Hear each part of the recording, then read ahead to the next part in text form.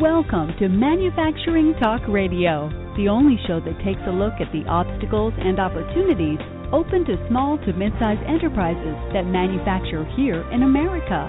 Brought to you by All Metals and Forge Group, with your hosts Tim Grady and Lou Wise.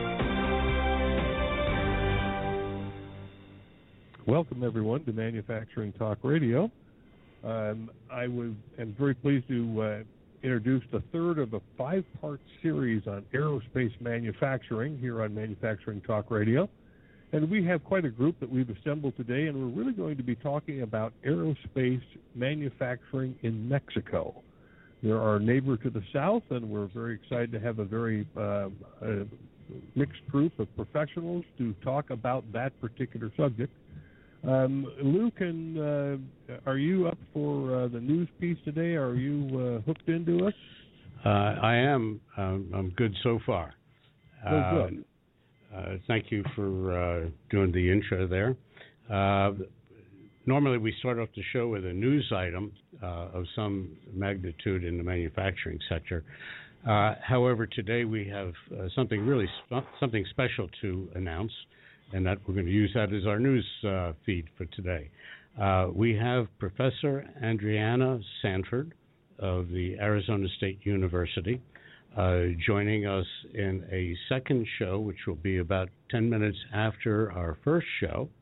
And she's going to be talking about cybersecurity and data security. And if there's a difference or if they're alike, I'm not clear, but I'm sure she's going to point it out for us. Adriana Sanford has more degrees, titles, and such that I'm not going to even try to go into. Tim will do it in our next show, so all of you who are listening, stick around for the second show. It'll be about 10 minutes after this show ends, and we will have a good show with Professor Sanford. Tim? Yeah, let me introduce each of our guests one by one, and then we're going to go into a conversation about aerospace in Mexico. I want to start with Steve. Steve Colantwani, Vice President of Marketing for the Tecma Group of companies. Steve, did I get your last name pronounced anywhere close to correct? It was in the ballpark. It's Colantoni. It's vowel-laden, therefore it's a bit of a challenge for most people to pronounce. But all in all, you did a pretty good job. Okay. We also have with us the director at Naranco, which is Aldo Rodriguez. Aldo, thank you for joining the show. It's my pleasure. Thank you for the invitation and the opportunity. Oh, we appreciate you being here. You're in Mexico. And we have Gail Thompson, who is a renowned industry expert, retired vice president of international operations for the Offshore Group. Gail, thank you for joining us. It's a pleasure. Gail, I really want to start with you because one of the subjects that comes up, that since you're the most seasoned and I'm in that same seasoned age bracket, is the maquiladores in Mexico. Can you kind of give us a history of the maquiladores then and now? Well, it's really interesting because it goes back to World War II when all of the young men in the United States were enlisted in the armed forces, and it left a vacancy to attend to the planting and harvesting and maintaining of crops. So the United States opened a program in the early 40s that allowed Mexicans to come legally into the United States and work. I remember as a young boy in Idaho, I was only 6 years old, but we had Mexicans that would come and they would thin the sugar beets. At that time we had a sugar beet farm and corn. But over the years, this has been a very successful activity in the United States until in 1965, the United States declared that was no longer necessary, so they closed this program. The name of this program was called the Bracero Program. That then left a large unemployment along the northern border of Mexico, and Mexico had a very serious problem. How do we employ these people? There were several thoughts. Well, let's bring industry in, invite them to come, foreign industry, and give these people jobs. But individuals from the interior of Mexico and those that already had their factories did not want to have the competition. Mm-hmm. There was a compromise. The compromise, you can bring in machinery and equipment and transform the products into a finished goods and ship them back to the United States, but it all had to ship to the United States. Nothing could stay in Mexico to compete with our current industry in Mexico. That was fine for a while, but that began to change.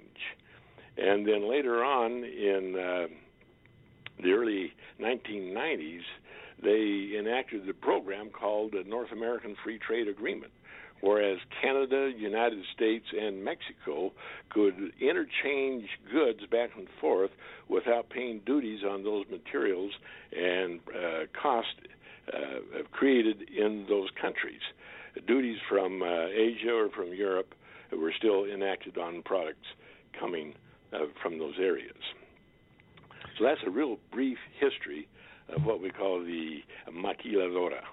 It has changed drastically from when it was first introduced in the mid-1960s. Well, very interesting history. I never realized that it was an outpouring from World War II. That is truly fascinating. Steve, I want to jump to you real quickly and have you give us a little bit about information about the Tecla Group and what you folks do. You're in the Tucson, Arizona area, is that right?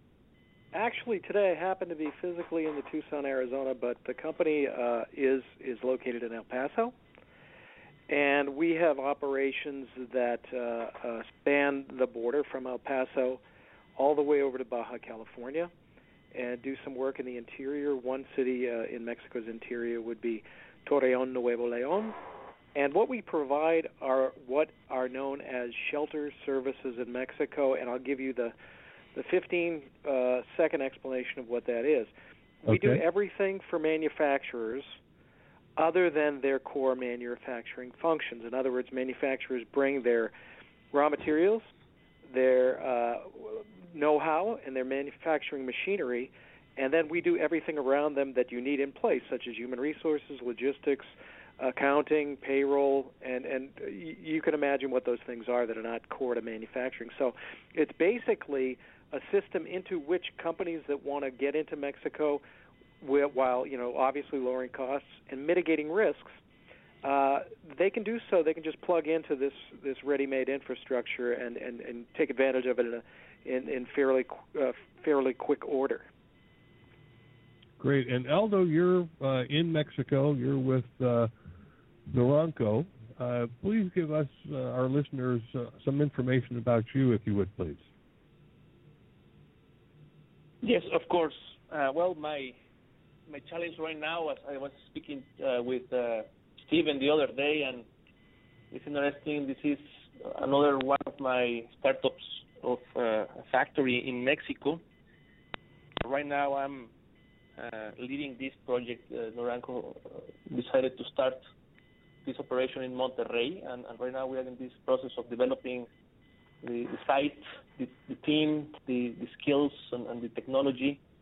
A little bit about myself. I spent some years with Senior Aerospace from 2006 to last year in October when I took this invitation with Noranco.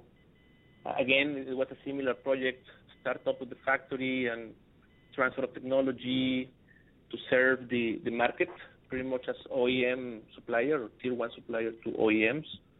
A little bit back in my history, I spent some other years with Honeywell doing some supplier development activities, sourcing, and helping Honeywell find the best possible options for suppliers in the country. So I'm an engineer.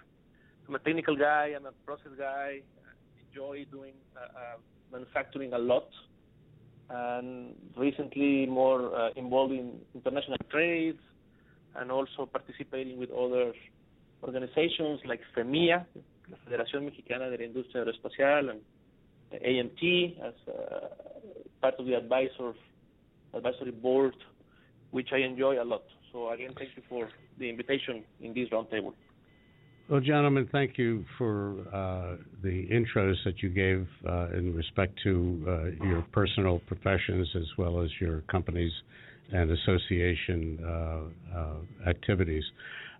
This show is we've started the 5-part series of aerospace, and we've done New England several weeks ago. We did the southeast of the United States, where we talked a lot about a lot of the migration of aerospace from the West Coast to the East Coast, moving into Georgia, North Carolina, South Carolina, and so on. And there's actually been quite a few companies, upwards of 200, 250.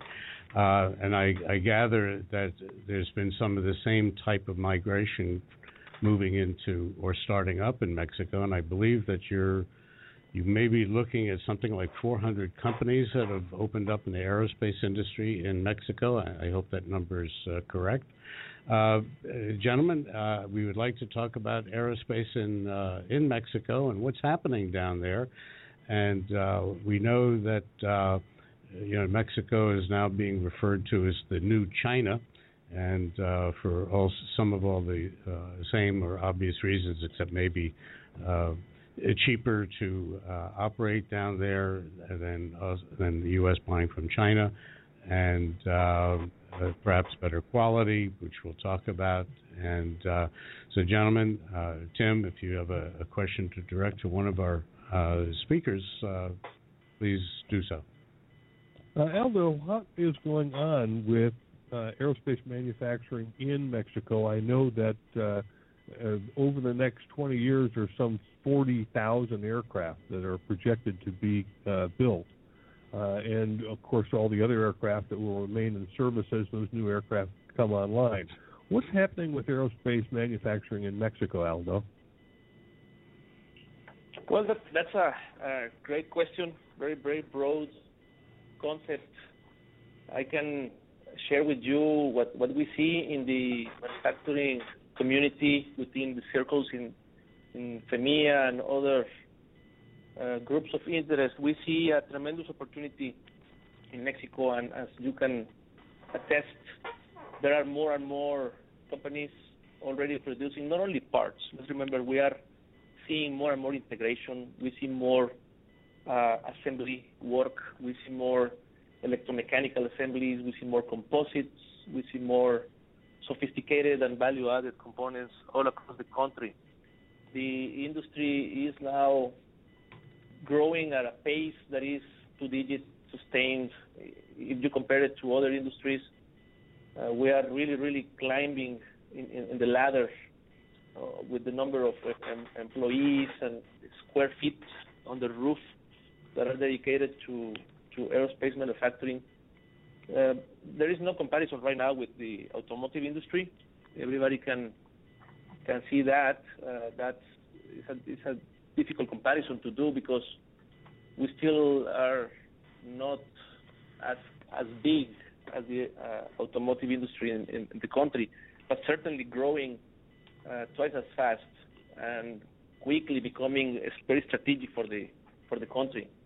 What I can see here is a clear trend for more value added, for more integration, more sophistication, and more Mexican content in assemblies that ultimately go to those big assembly lines in the northwest of the U.S. and even in Europe. It's very pleasing to see that maybe 15, 20 years ago we saw a number of companies doing components, transforming metal, forgings, castings, or sheet stock into parts, components. But today we see many of those bricks put together in the structure for what will become an airplane or a helicopter. So my point here is the trend is clearly that Mexico becomes more and more an integrator, more and more a partner, and more quickly becoming a value-added component in this supply chain, not only parts, but more sophistication, assemblies, and value-added. That's what I can see here. I gather that they're looking for the aerospace employment sector in Mexico, I think by the end of this year or the end of next year, to be somewhere around 100,000 skilled laborers. that's a pretty impressive number for a fairly new industry to Mexico, at least new in the blossoming period of time that we're in right now. The United States has a problem with the gray hairs retiring and millennials not necessarily looking to go into manufacturing. How is Mexico handling or dealing with the issue of skilled and or unskilled labor to go into such a technical and precise industry as the aerospace industry? Aldo, why don't you answer that one? That's a great question, and really one of my favorite topics where I have more interest and more passion with many other colleagues in the industry. Skill and training for our people is critical, absolutely critical. And you will be amazed to see the level and the complexity of the training schemes that are in place right now in the country. Just to give you one example, the UNAC, Universidad Aeronáutica in Querétaro, that's next to the airport. If you have flown into Querétaro lately, there is an impressive facility there with, high-class labs, professors from all over the world, and very solid programs. They are really shaping the future of the industry in those schools. There is another example in Chihuahua, and there is yet one more example here in Monterrey with la Universidad Autónoma de Nuevo León in FIA, Centro de Investigación e Innovación en Ingeniería Aeronáutica. And those are just three visible examples of very serious educational institutions that are in operation in the country, and in the last 5 years have really made an effort to have these programs comparable to other countries in terms of the quality of the professor, the quality of the facilities, the quality of the materials that they use. So the students, the boys and girls that are going to those classrooms and getting their degrees, associate degrees or bachelor degrees in maintenance, electronics, sheet metal fabrication, machining, are really the next generation of people that know how to make parts. And they are being taught by a professor from Canada, from UK, France. And that fact deserves a lot of promotion and advertising. I mean, these schools are making a difference. 20 years ago, we didn't have that, and the training was more on-the-job training or expats traveling from their corporate factories into Mexico and doing some effort in training, or maybe our students went and take scholarships in other places, and that created a good result, no doubt.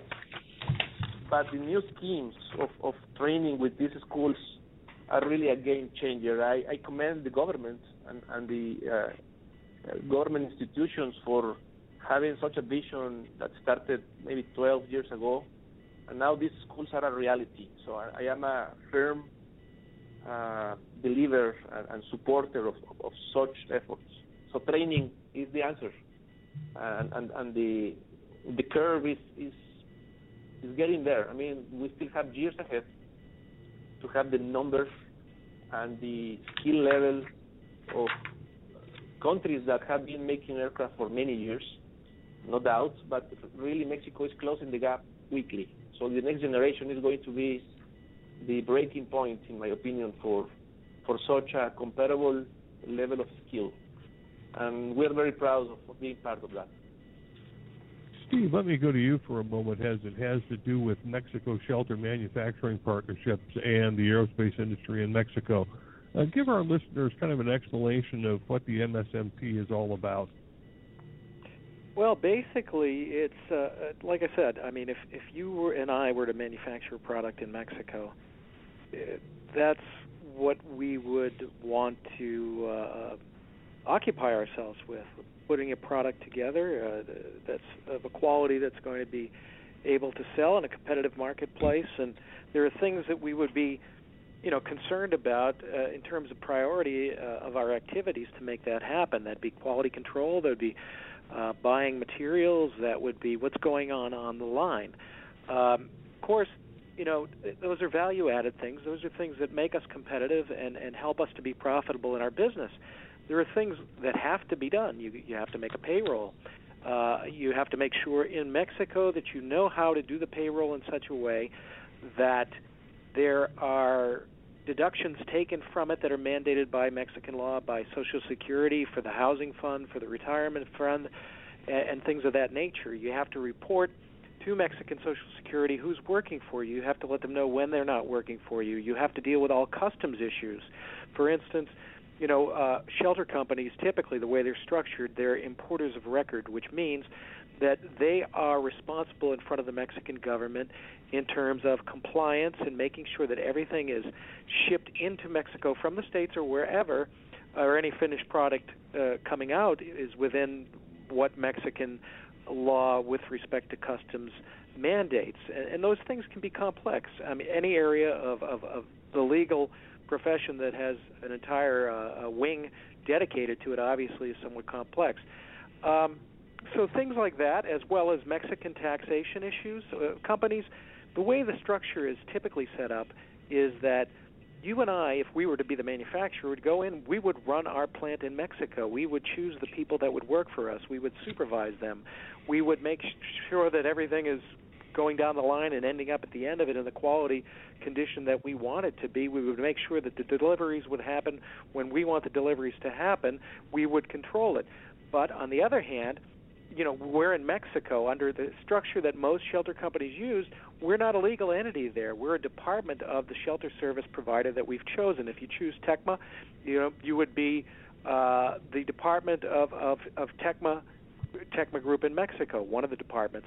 Therefore, all of those things dealing with customs, with accounting, are things that you wouldn't have to deal with, and everything that you would do in Mexico, you would do under the auspices of a U.S.-based contract. That would mitigate risk as well.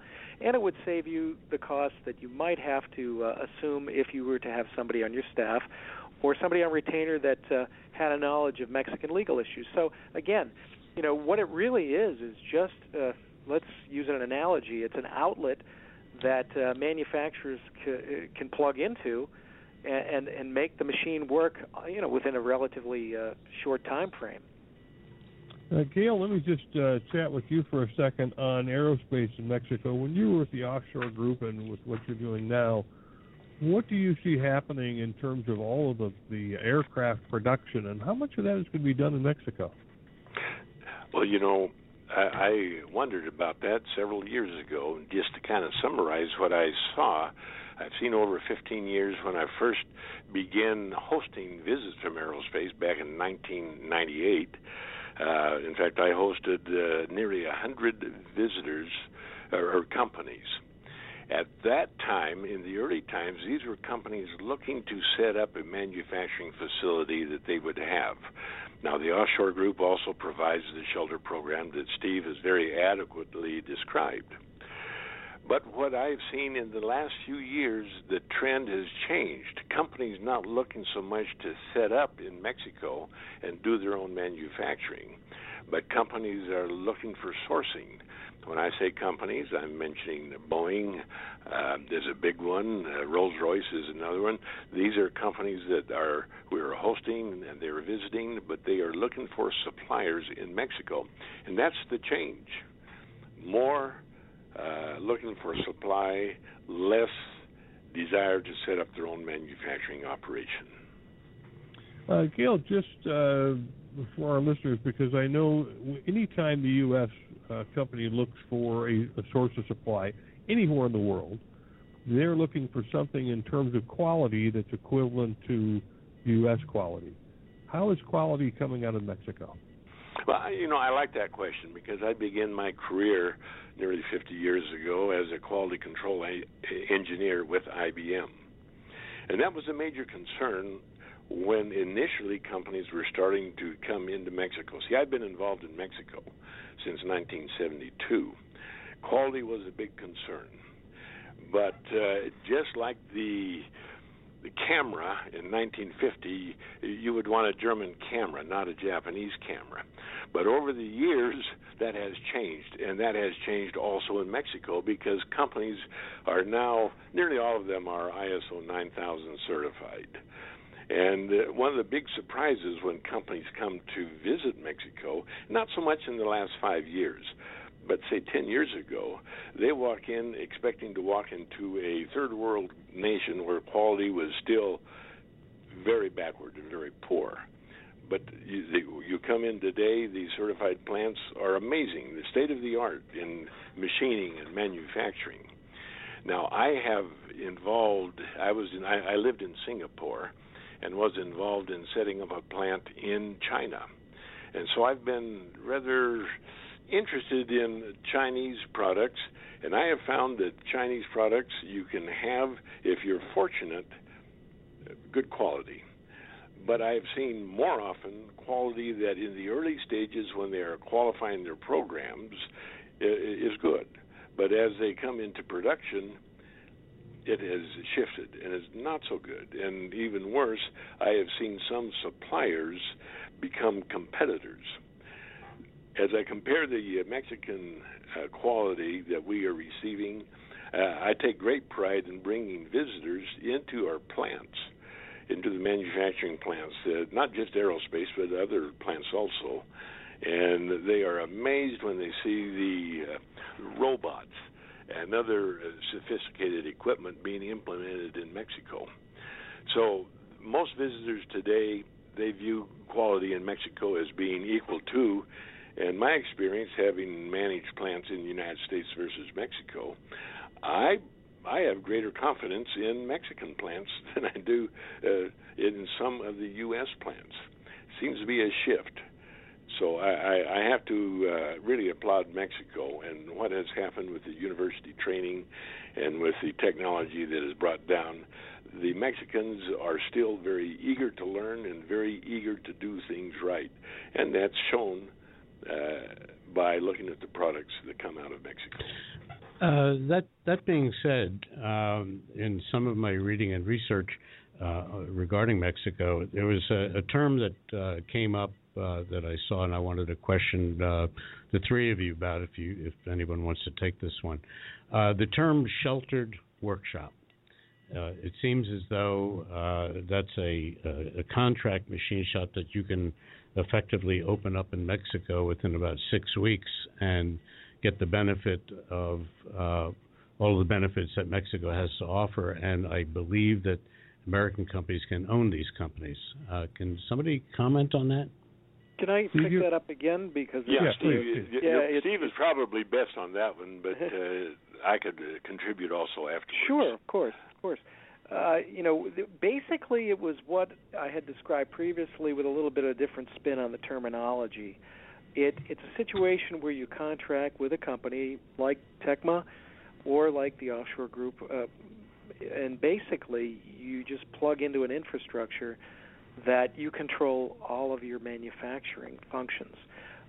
You basically, as far as a legal entity in Mexico, you're not a legal entity, but you are, in the eyes of the Mexican government, a department of the shelter company with whom you've decided to kind of sign a contract with for services in Mexico. And one distinction that really needs to be made here markedly is that it is not a contract manufacturing operation. It's not a contract setup. It's not a setup where if you and I were manufacturers in the States, we'd hand our designs and our drawings over to somebody else, and it would be a third party, and we'd say, make the part, do it this way. We may or may not supply materials. That's a third-party relationship. What a shelter company does, or a sheltered manufacturing plant, as you use that term, does, is it's a situation in which you do not have to go through all the bureaucratic process. you do not have to have the skill sets to have your own in-house accounting, your own in-house HR, your own in-house import, export, and logistics and transportation expertise, because that's provided by the company that provides the sheltered services that we're talking about here.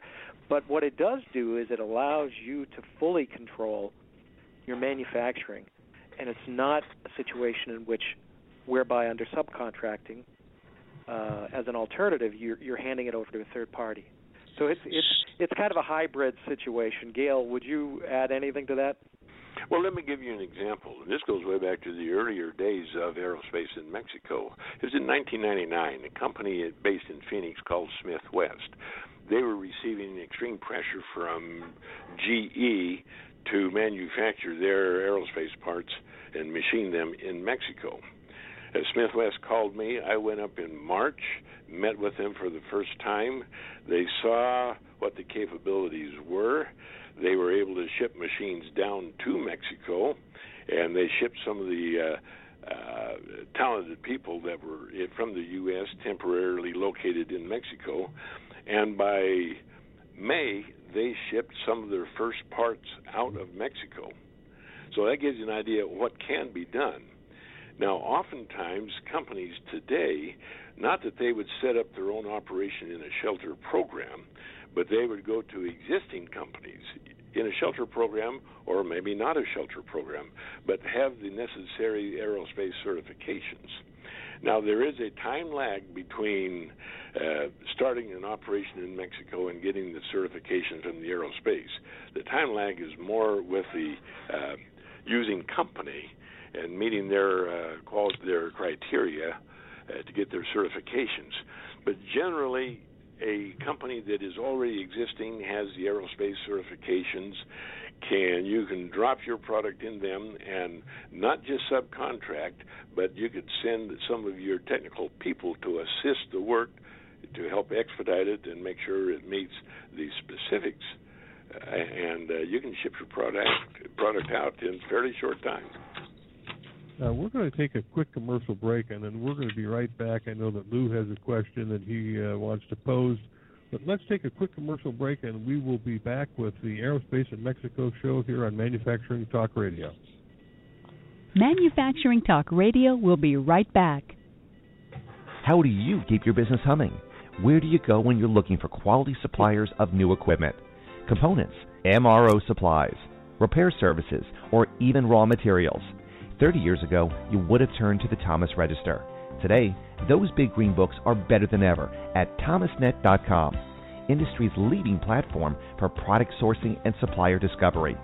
You can easily find that local machine shop, national distributor, OEM, or any supplier having the right quality certification, fast and free. You can even get to specific products, components, or downloadable 3D CAD drawings simply by entering specifications or part numbers. There's a reason thomasnet.com has become the go-to supplier discovery tool for procurement professionals and engineers. There's simply no other resource like it, and it's all free. Go to thomasnet.com today and see how top-notch supplier discovery doesn't have to put a dent into your bottom line.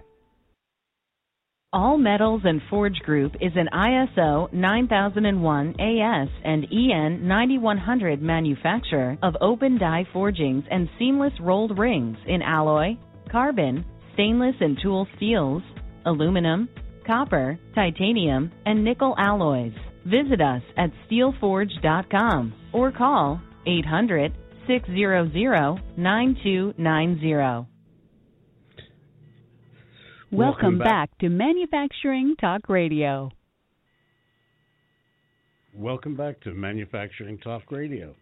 By the way, I'd like to just mention after the show, 10 minutes after the show, you can podcast this show, and 10 minutes after the show, we will have a second show today with Professor Adriana Sanford of the Arizona State University with lots of letters after her name.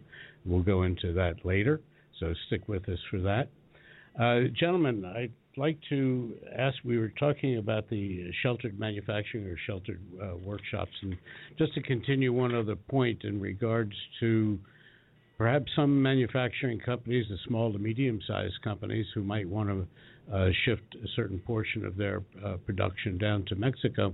Is there any tax advantage or tax penalties that one might incur from either country, Mexico or the United States? Open question. Anybody pick up the ball? Well, there's an advantage, and Gail, you're going to be able to add to this, but one of the advantages that I think is pretty significant is that, the way the shelter companies are typically set up, companies go into Mexico under their Mexican entity's business license. Therefore, as a taxable entity in Mexico, the American firm operating in the eyes of the Mexican legal system as a department of the shelter company doesn't have any tax exposure in Mexico. It really doesn't exist as a taxable entity there. Obviously that saves the company the need to have tax expertise on the Mexican side. And additionally, it saves at least one upfront cost that I can think of. When companies go to manufacture in Mexico and they set up wholly owned subsidiaries in that country, they are required by the Mexican equivalent of the IRS. It's called the Secretaría de Hacienda and Crédito Público. And what they're required to do is something called a transfer pricing study. And a transfer pricing study is something that, an American company or a German company or a Japanese or any company would have to go out and do to basically, have the company doing the study, which would be like a KPMG or Baker McKenzie or some other international accounting firm, that would enable them to be able to estimate the company's projected profitability in Mexico. And the Mexican government would take that figure and use it as the figure upon which they'd base their 30% corporate income tax levy. Now, obviously, if you're in a shelter situation where you're a quote-unquote department of a shelter company's entity in Mexico, you're not going to get corporate income taxed in Mexico, nor do you have to do that one-time expenditure to go out and have a transfer pricing study done. So for a smaller company or a mid-sized company that you just mentioned that may lack international sophistication to be able to, navigate those things on their own, well, they don't really have to go out and get the installed capacity or perhaps purchase the consulting know-how to be able to do it. So it creates an environment where they can get the benefits of operating internationally without some of the more intricate things that they might have to deal with otherwise. Aldo, I'll add to that if you would like. It's not that taxes are not being paid in Mexico. The company, as Steve has described very well, does not, because they are not a legal entity. However, the shelter operator pays tax based on their operating costs and profits. That's correct. Okay. Great. That's great clarity. Aldo, I just want to go to you for a moment. From your perspective with the Association for Manufacturing Technology in Mexico, what are some of the obstacles you see, the reticence of American companies to come into Mexico to have manufacturing done there? Yes, thank you. Well, I would really give a different name, not really obstacles, but we call it speed bumps, because this is moving fast and the trend is really taking momentum. But there are some speed bumps in the road that we can work together. We can possibly point out some complexities related to tax management or import-export or international trade compliance that are in effect. Certain raw materials, certain classification materials or harmonized tariff codes have different treatment.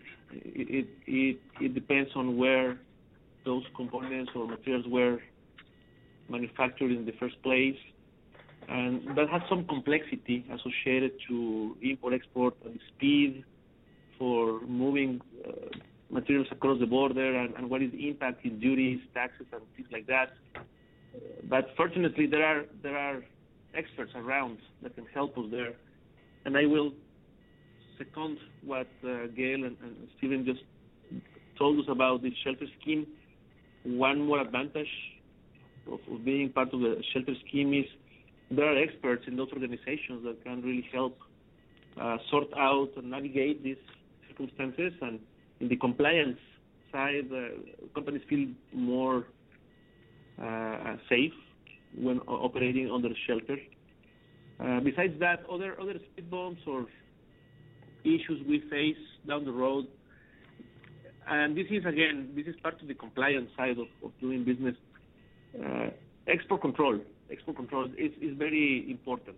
We know that there are restrictions on the information, the technical information, or the specifications, drawings, technology that can be legally exported into the country. Those rules need to be understood, very, very detailed, so the compliance is assured.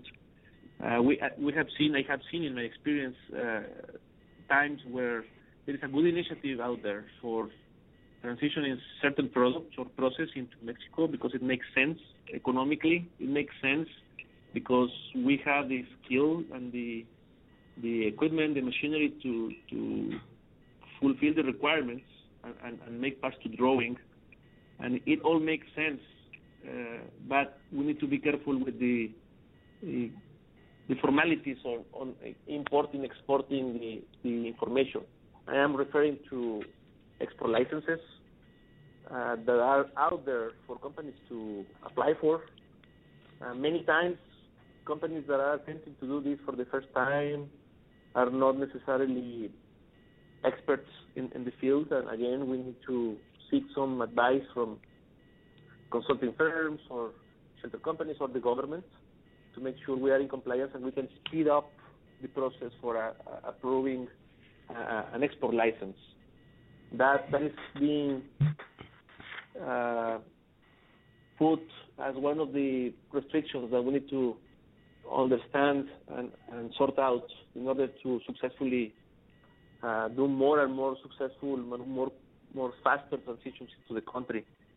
And I will add another one, which is the misconceptions sometimes about cost and the true advantage of moving manufacturing into Mexico. The country is very competitive. If you put it in perspective with other countries in Eastern Europe, Asia, Mexico is not necessarily cheap.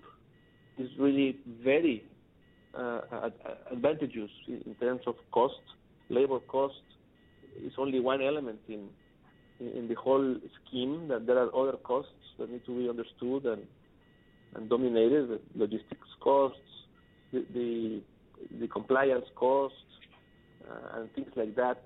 So sometimes the misconception that something is going to represent less dollars built in Mexico is accurate, but sometimes there is a misconception because at the end of the day you have some advantage, but not as big as your initial estimate indicated. So the recommendation there is to really do some in-depth analysis and research and really call experts. I am referring to, again, government entities, Secretaría de Economía, Bancomext, or ProMéxico, or private entities such as shelter organizations. From what I understand, the aerospace in itself in Mexico is picking up, depending upon the years that you're talking about. In the last 10 years, have been picking up at the rate of 10 to almost 20% a year. And you have about, I think it's 400 companies, aerospace manufacturing companies, and certainly with a workshop, sheltered workshop environment, that would certainly look to entice small to medium-sized companies to come down to Mexico and perhaps take advantage of that situation, lower costs, currency, and so on. There is issues, however, in dealing in Mexico, and some of it is crime, and some of it is the drug industry. How does that at all impair the growth and migration of American companies down into Mexico? I'd like to take that one on. Does it exist? Yes, it has existed, and there are some people that have that great fear. Myself, I have traveled all over Mexico for the last 40 years, and I have seen that if people, as they travel in Mexico, stay on the main highways and visit their plants, that problem just doesn't seem to exist at all. If they stray into areas, like there are cities in the United States you wouldn't want to stray into. So does that fear exist? I've had a client decide not to put his factory in Mexico because he had great fear. He was traveling with me, and we had no sign, evidence that would create that fear, but whatever he's read or whatever he's heard caused that element. There's something else I'd like to add to what Aldo Rodriguez said. One of the challenges in the machining industry, not just aerospace, but machining industry, is finding qualified secondary operations such as heat treating or surface treatment. That still has room to develop and improve. Fortunately, in the Guaymas area, Body Coat has an operation. They do heat treating. Ellison Surface Technologies has a small operation. They do plating and other secondary operations. But that is a challenge still remaining in the industry. That being said, you're still close enough, for example, to Houston to be able to have certain secondary or outsourced processes done in Houston. That's correct. But it does eliminate, if you have to send to Houston for surface treatment and then return to Mexico, you are losing the advantage of being in Mexico because of the cost of logistics back and forth. But right. That is improving. Yes, this is, again, Aldo here. And Gail, I am completely in agreement with that. That's definitely one hurdle, one challenge, possibly the biggest. I agree with you. There are still not enough secondary processing houses in Mexico to support the wide spectrum of components that we are building in the country already.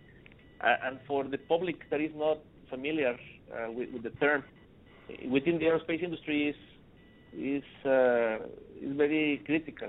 Those what they call special processes are those processes that affect the structure of the material, like heat treating or laser cutting or plasma sprays or superficial treatments or some specific non-destructive testings that need to be applied to the product. And you know what? This is surprising. In Mexico, you will be amazed of the number of labs that do possess this technology, like very high-level laboratories that do metallographies or corrosion testings or stress analysis. There are many places out there in the country that have been developed by other industries, like automotive, electronics, and so on.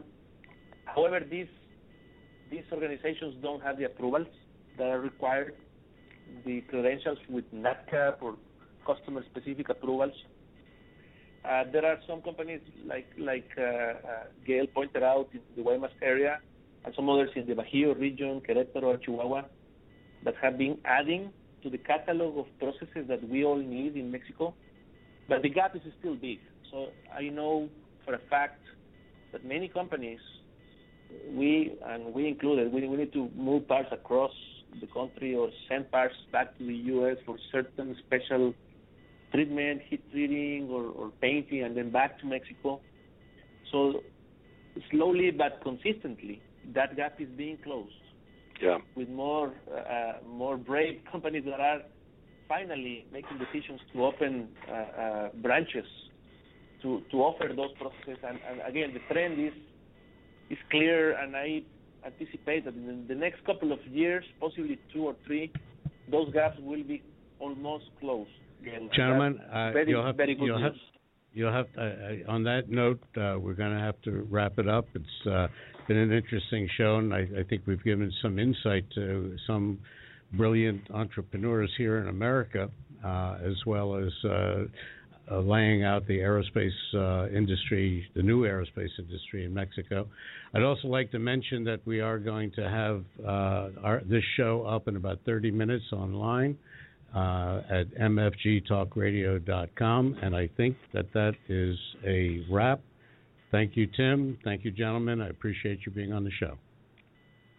Thank you, and have a wonderful afternoon. Thank you. Thank you all. Thanks for joining us on Manufacturing Talk Radio. You can hear our next broadcast each Tuesday at 1 p.m. Eastern Standard Time at mfgtalkradio.com.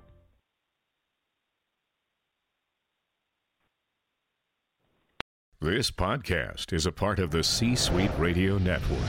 For more top business podcasts, visit c-suiteradio.com.